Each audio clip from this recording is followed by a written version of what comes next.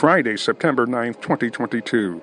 Welcome to Daily Word with John, 60 seconds of inspiration.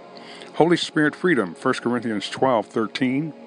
For by one Spirit are we all baptized into one body, whether we be Jews or Gentiles, whether we be bond or free, and have been all made to drink into one Spirit. Freedom in the Holy Spirit is not to do as we please, but to do the Father's will by His Word. That's right, my friend.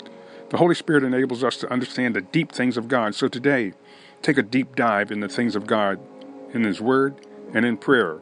You'll be so glad you did. Hallelujah. Thank you, Father. Dear God, in Jesus' name, we come to you today to thank you for a great, wonderful Friday.